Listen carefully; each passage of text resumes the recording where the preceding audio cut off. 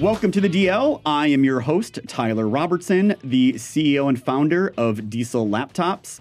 And today we're going to talk about what every single podcast seems to come back to, and that's supply chain, supply chain, supply chain. You hear the CEOs on the show talk about it. You hear the executives talk about it. You hear the manufacturers talk about it. It seems everywhere you go. I had my 10-year-old come home the other day from school asking me questions about supply chain.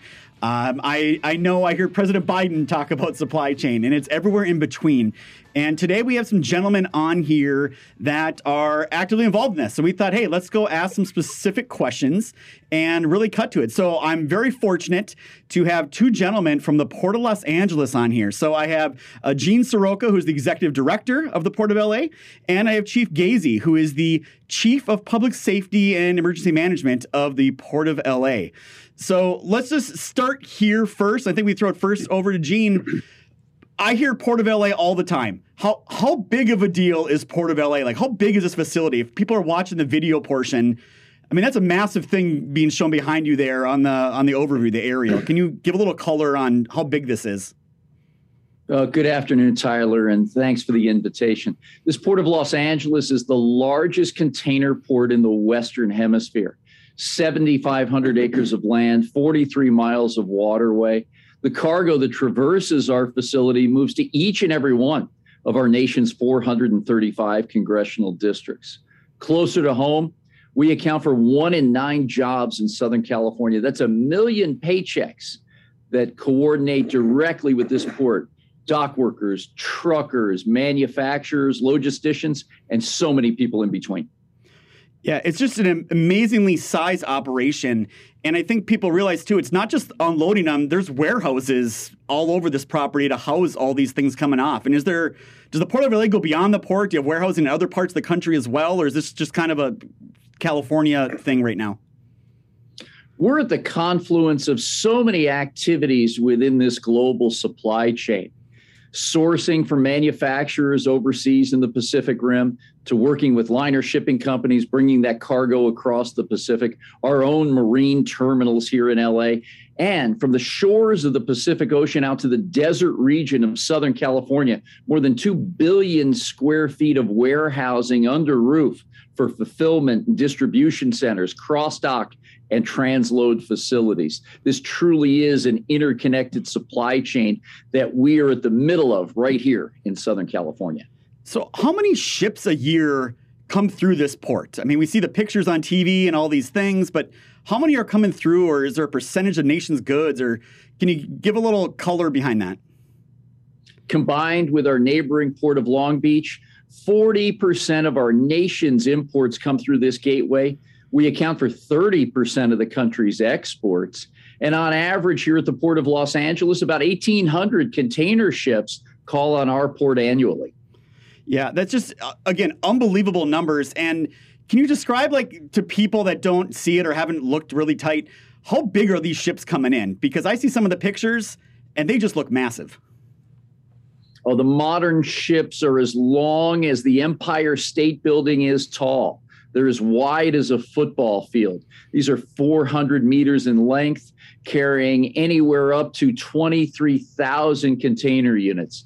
Simply miraculous looks at engineering marvels that bring our cargo in and out of the country. Yeah, they're just amazing pieces of machinery. And I got some questions for Chief Gazy here, because I've traveled international. I've gone through customs. I know what that's like for a human. But how does it work for cargo? I mean, there's got to be just concerns all the time about everything coming through. So how is that dealt with when you have that much volume coming through?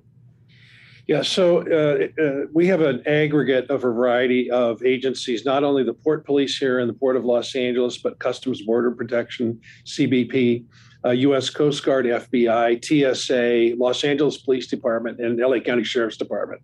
So the containerized cargo is inspected regularly by CBP.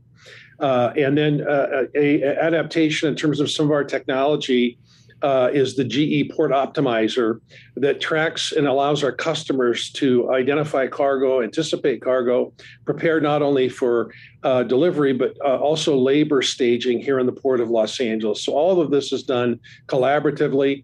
You can see the GE Port Optimizer on our website, on a dashboard. Our customers are able to see this so that they can track a container in a granular level and anticipate its arrival here in Los Angeles. And that's been particularly important during the supply chain challenges we've experienced over the last 24 months.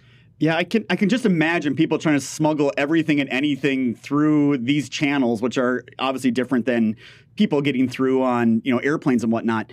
But what about the other side? So yeah, stuff's coming in, but you have drivers, you got railroad operations, you got people coming to grab cargo. How does that side of it work as well to ensure security? So I will say it's actually a very well choreographed synchronization of not only the drivers, the chassis supplies, the terminal operators, the operations on our terminals, which are handled by ILWU labor, the longshore workers, and so forth. And it is a very efficient, optimized system at a variety of levels. It's thousands of personnel, hundreds of pieces of equipment working simultaneously in concert with a variety of shipping companies at 7 of our major terminals that handle cargo.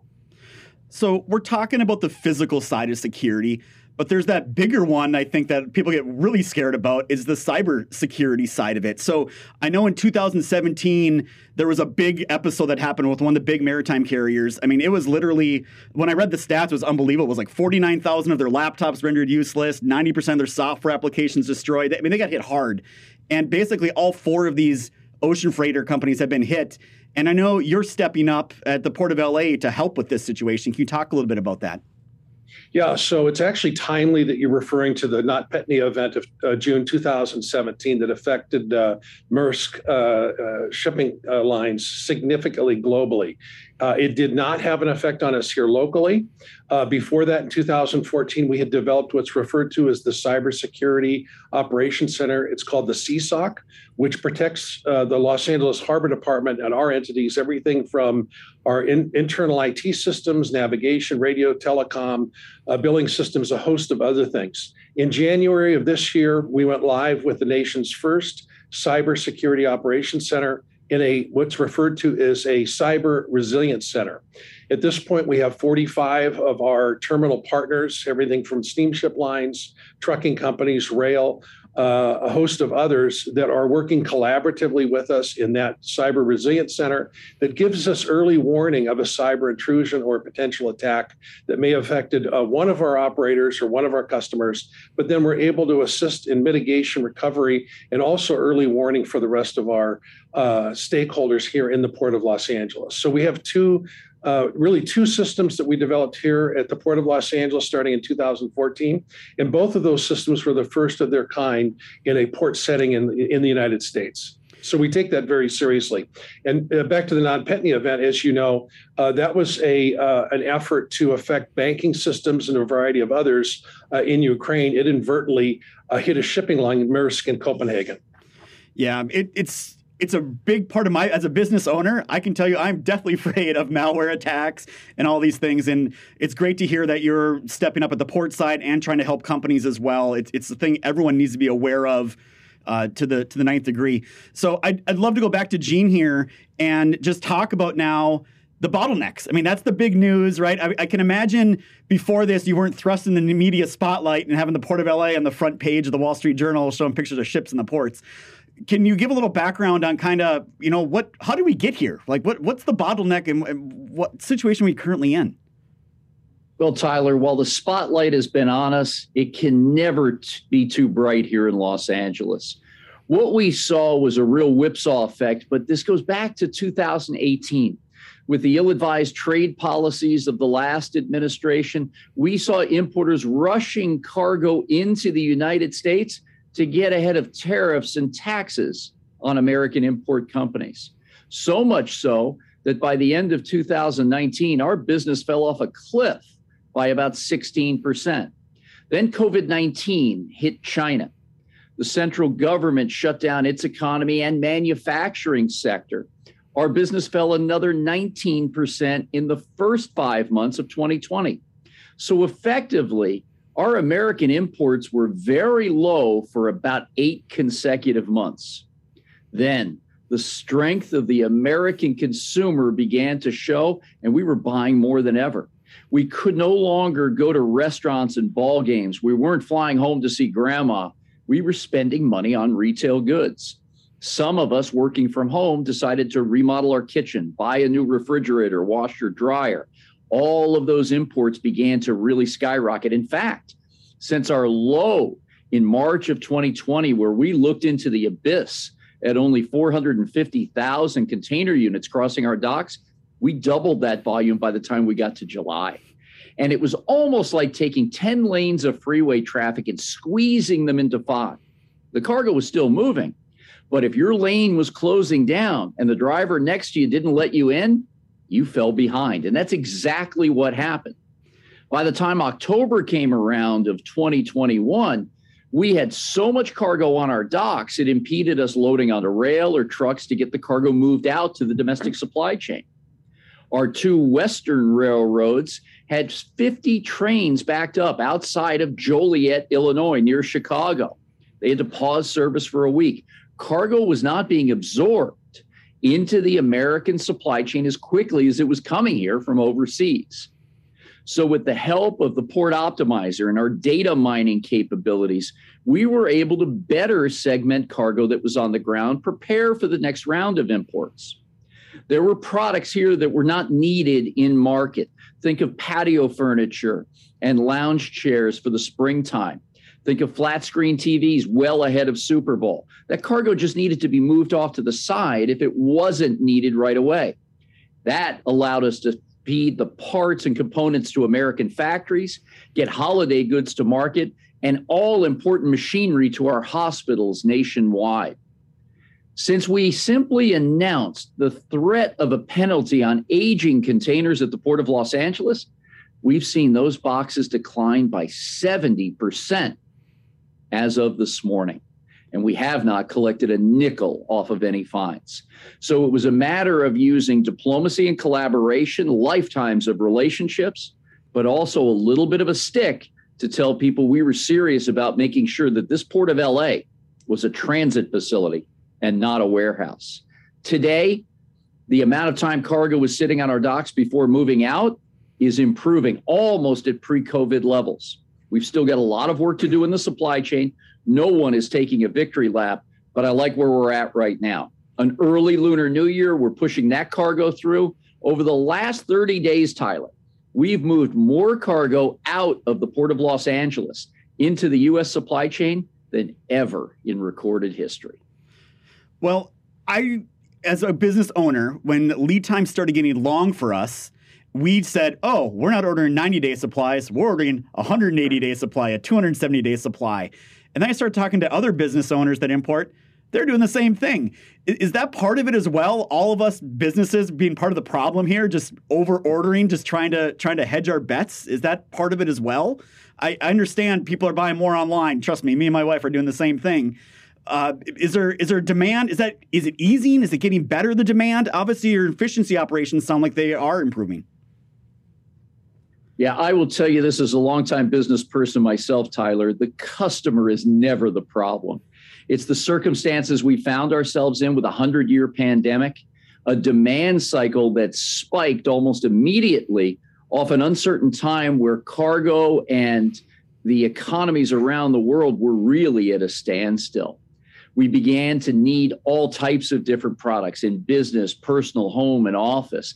I picked up golf for the first time in 15 years because the gyms were closed. I bought new clubs, clothes, and shoes. Hasn't helped my game at all. But every one of us was in this purchasing mode to help support our own networks.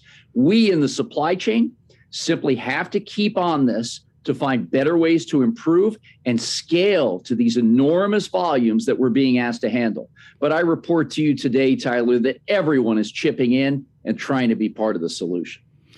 So do you think that companies now, American companies, are looking more to turn their manufacturing inside into the U.S. versus what they've always done? Did this cause a lot of companies to reassess how they do business from what you've seen on your angle?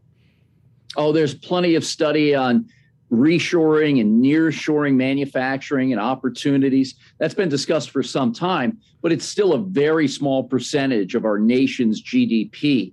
Yet trying to pull this supply chain tighter, having operations, tiered suppliers, and supply chains closer to where our customers are is opportunity that is right in front of us. So as this story's been unfolding for the last several months, and I'm a trucking industry guy, right? I mean, at first I heard it was, oh, it's the hours of service. And then it was, well, you can't have older trucks with the old diesel engines. Then it was, there's not enough chassis. And then it was, there's too much empty containers sitting around, or people weren't picking them up quickly.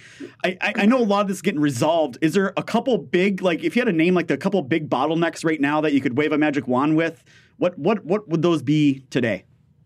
Yeah, there are a couple things that I really believe we need to address.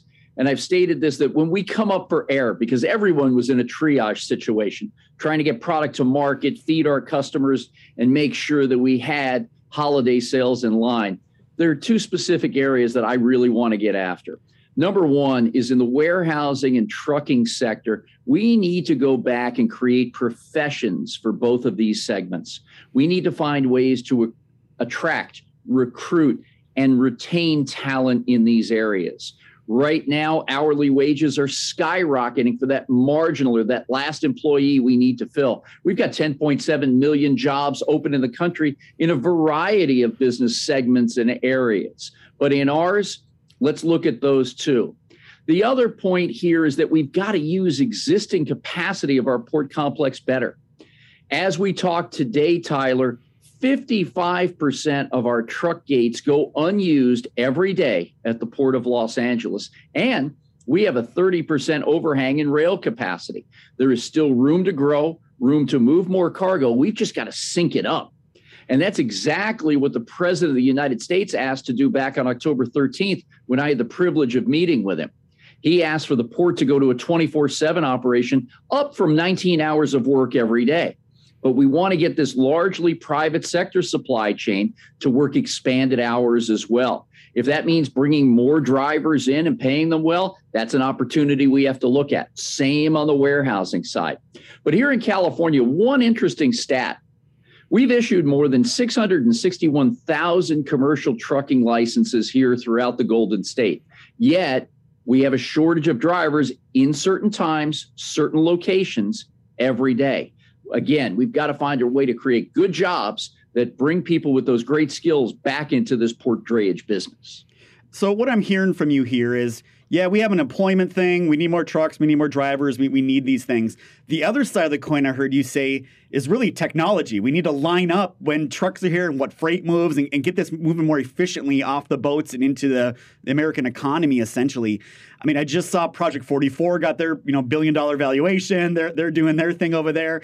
But I see venture capitalists. I see private equity funds. I see a lot of companies spending billions of dollars to help solve this problem. I'm assuming a lot of that conversation ends up back at the Port of LA with these types of companies. Oh, absolutely. Whether it's visionaries like Jet McCandless at Project 44 or others, we're right in the middle of this conversation. And we believe we have an outsized responsibility to help create solutions and move forward technologically from an information sharing perspective. Here at the Port of Los Angeles, as Chief Gazy said, we co-created the nation's first port community system with the Wabtec company. It aggregates data from a variety of sources, including U.S. Customs Border Protection and the private sector shipping lines with their vessel manifests. We can now see upstream 21 days in advance so we can prepare our skilled labor and machinery for the next round of cargo that's coming in. We need more participants. In Germany, Belgium, Singapore, and China, port community systems have been in place for decades. We need to catch up and leapfrog that. But it will be the interoperability of these great private sector companies like Project 44 and others, along with our proprietary system here in Los Angeles, that really gets us to that next level. It's exciting work, but it has to happen. We need to put it into overdrive. So very similar problem in our industry. I'm in the truck repair side. We have 100,000 open jobs in the U.S., and our tech schools produce 10,000. And that number gets worse and worse every year. And we keep saying the same thing. We got to get more people in, but we need to get technology to make them more efficient at their jobs as well. And we can attack it from both sides. So last question. I'd love to hear from both of you on this one. My last question here is Is this the new normal? Is this what it is now? Is the volumes going to stay up high like this, or do you think it plateaus, or where do you see this leading down the next couple of years with incoming freight? I think it plateaus, but it doesn't fall off a cliff. For those of us who remodeled the kitchen, bought appliances, you're not going to do that every year. But with more than $1 trillion in savings accounts for American citizens, we still have strong purchasing power. There's a lot of uncertainty out there with the atrocity that's happening in Ukraine, with oil prices spiking into triple digits now, and wondering how supply chains can accommodate this move. There's a huge opportunity for the American exporter. So while we may see a bit of a tapering on the import side, it will still remain very healthy. We'll break records again this year at the Port of Los Angeles in 2022. But to bring on American farmers, agriculture products, and manufactured goods into this strong supply chain can only benefit those service providers by offering round-trip economics like we haven't seen in recent times. Well, Chief Gazy, I'd love to hear from your side as well. You feel the same way? It's going to plateau and this is going to be like kind of where it's at now? I thoroughly agree with Gene. And then, I know we're getting close to our closing time, but I do want to just add this too. It's to optimize your rolling stock, optimize your operations. Something that's probably dear to all of you is ensuring that your rolling stock is in top-notch mechanical condition, whether it's OEM replacement parts or your aftermarket parts, is incredibly important. But here's the other piece that's really reaching a critical point in our national history as well as our global status, and that is making sure that your corporate and your business systems, your IT systems are subjected to regular updates and hygiene that would have avoided the Maersk NotPetya event. But also consider that with your personal wireless devices, your home desktops, your children's systems at home, along with college and a variety of those things, because that's where these malwares, ransomware, some other cyber event can just be launched from very unknowingly and very easily in some of those settings, and then affect our larger, more corporate systems. So optimization of our personnel, taking good care of people is our priority. Our rolling stock, our equipment and so forth, labor on our docks, and of critical importance, particularly this year and moving forward, is our IT systems significantly, both at the corporate and personal level.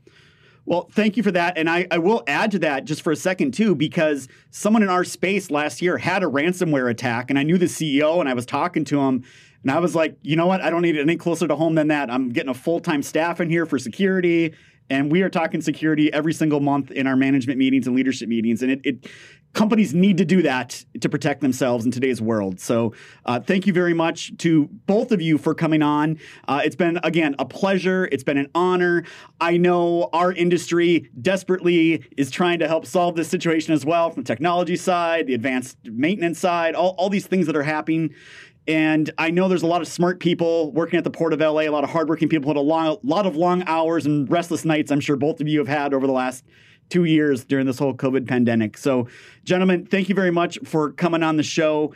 Port of LA, you want to throw out the website there, Gene, if they want to learn more and check out things. I know he's got a live cam and all kinds of great stuff on that website.